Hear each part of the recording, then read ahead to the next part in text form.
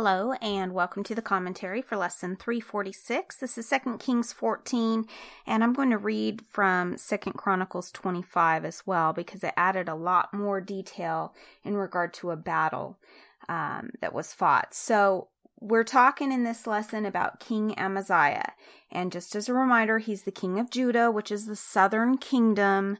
The capital is Samaria. Now, his father was King Joash.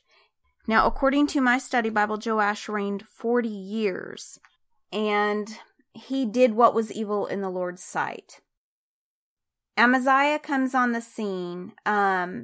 Remember, Joash was murdered by his own officials, and so one of the first things that Amaziah decides to do after establishing himself in the position of king, he decides to avenge the assassins who had killed his father. And so he does that. He has them killed.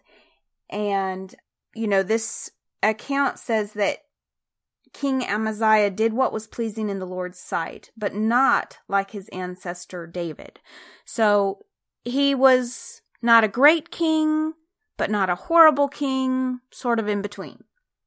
It says, though, it does make a point to mention that even though he had those assassins that killed his father murdered, he didn't go so far as to killing their descendants. And it says apparently because he cared about the law of Moses. So that tells us something about his character or his values, maybe tells us where his heart is. But we shall see. Like I said, he's not a good king. But he's not so bad. And I think that's why it makes that point in the scripture. Later it talks about how he kills 10,000 Edomites. Now that's the land that's southeast of Judah. And that account is given in both 2 Kings 14 and 2 Chronicles 25, but it's much more descriptive in 2 Chronicles 25. So I'm just going to read part of that account so we can get more detail. It says, Then Amaziah organized the army, assigning generals and captains for all Judah and Benjamin. He took a census and found that he had an army of 300,000 select troops, 20 years old and older, all trained in the use of spear and shield. He also paid about 7,500 pounds of silver to hire 100,000 experienced fighting men from Israel. But a man of God came to him and said, Your Majesty, do not hire troops from Israel, for the Lord is not with Israel. He will not help those people of Ephraim. If you let them go with your troops into battle, you will be defeated by the enemy no matter how well you fight. God will overthrow you, for he has the power to help you or to trip you up. Amaziah asks the man of God, But what about all that silver I paid to hire the army of Israel? The man of God replied, The Lord is able to give you much more than this. So Amaziah discharged the hired troops and sent them back to Ephraim. This made them very angry with Judah, and they returned home in a great rage.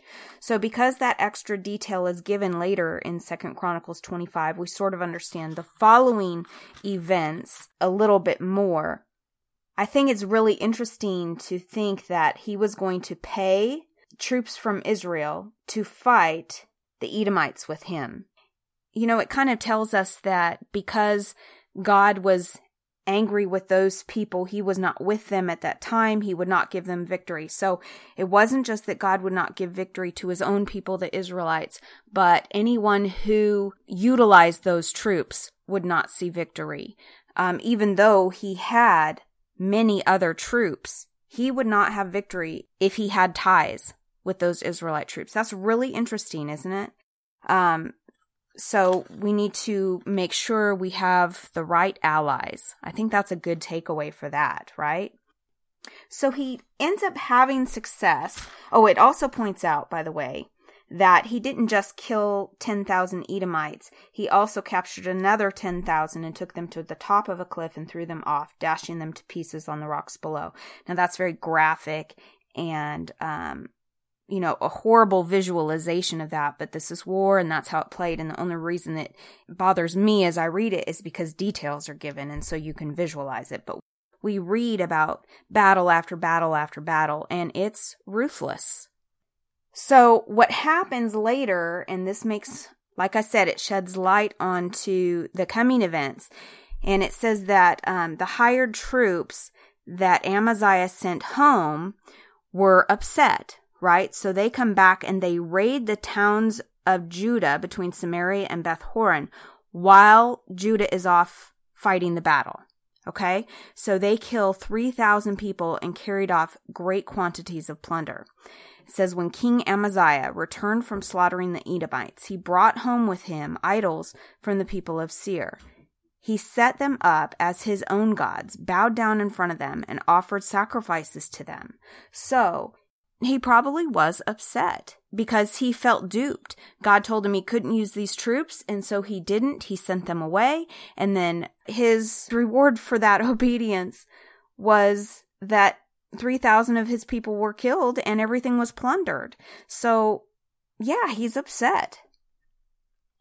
And I think just in his rage and his frustration, he decides to turn to these other gods. This made the Lord very angry, of course, that he was bowing down to these other gods and making sacrifices to them. The prophet comes and says, why do you turn to gods who could not even save their own people from you? His response in his anger to the prophet of God, he says, who made you counselor? Be quiet before I have you killed. Okay, so now the unnamed prophet says, I know that God has determined to destroy you because you have done this, and you have refused to accept my counsel. So he had some success with these Edomites, and he gets a little too big for his britches and prideful, and he picks a fight with King Jehoash, the king of Israel, the northern kingdom. So when he does that, he says, come and meet me in battle. Then King Jehoash's response is sort of a metaphor. He tells this story. He says, out of the Lebanon mountains, a thistle sent a message to a mighty cedar tree. Give your daughter in marriage to my son. But just then, a wild animal of Lebanon came by and stepped on the thistle, crushing it. So what he's saying is he's comparing Judah to a thistle. And he's comparing his nation, Israel, to the mighty cedar tree. And he's basically saying, don't get too full of yourself. I know you had some success with Edom, but don't let your pride cloud your judgment. It is not a good idea for you to try to go to war against me. He says, why stir up trouble that will only bring disaster on you and the people of Judah? Amaziah is like, oh yeah, watch me. I can have success over you. He refuses to listen to that warning. So they go to war, and King Jehoash ends up capturing King Amaziah at Beth Shemesh. And then he marches to Jerusalem, where he and his men, I assume, demolished 600 feet of Jerusalem's wall. That's big, and he carries off all the gold and silver and all the articles from the temple of the Lord. He also seized the treasures from the royal palace along with hostages, and then returned to Samaria. So King Amaziah was warned. He started out good. He got a little too big for his britches. He got mad because I think he felt duped by the prophet of God, because the people that he sent away, and because, remember, the prophet of God said to him after he said, but I paid them a bunch of silver. And the prophet of God said, don't worry about that. Let it go, because the Lord is able to give you much more than this. Now, if he had not bowed to that other God and got angry and felt duped and, felt justified, I'm sure, in that action, God would have given him more than this. But his pride got in the way, and his frustration and his anger and his impatience got in the way, and he did something that was so upsetting to God. So he changed the story, unfortunately. Later in 2 Kings 14, we learn that King Amaziah lived for 15 years after the death of Jehoash of Israel. And apparently there was a conspiracy against his life in Jerusalem, and so he fled to Lachish.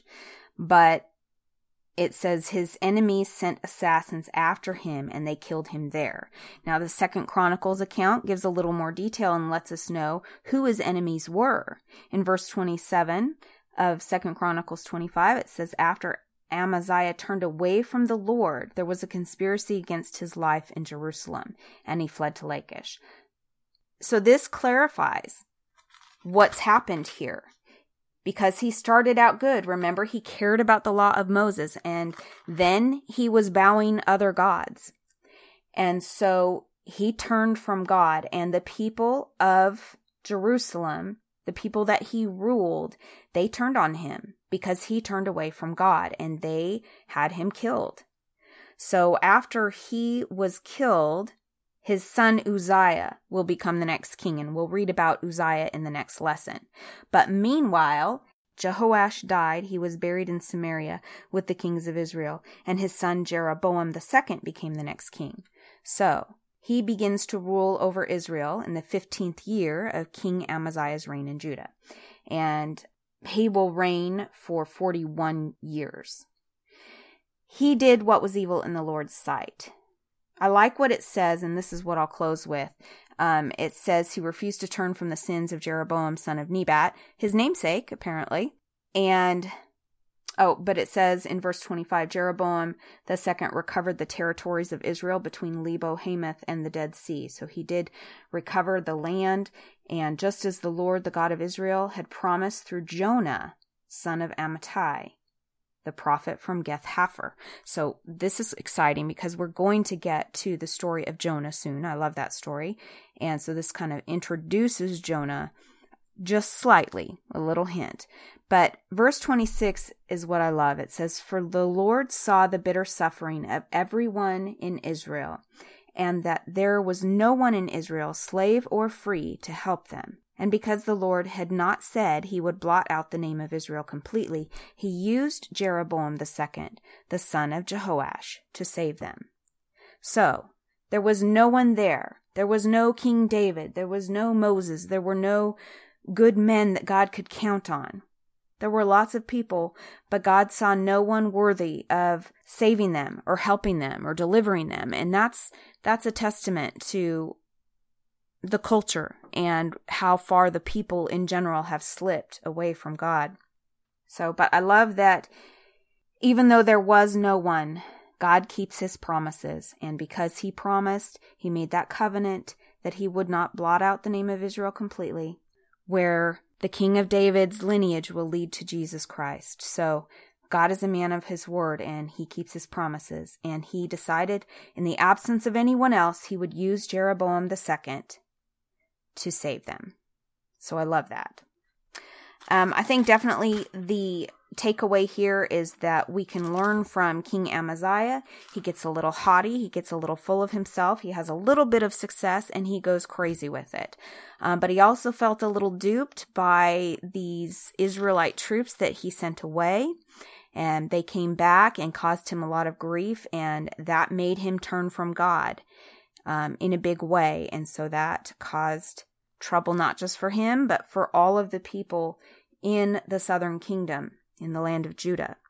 So we need to be patient. If God makes a promise to us, if he says, hey, let this go because God can give you so much more, we have to know that that is true, and we have to be patient.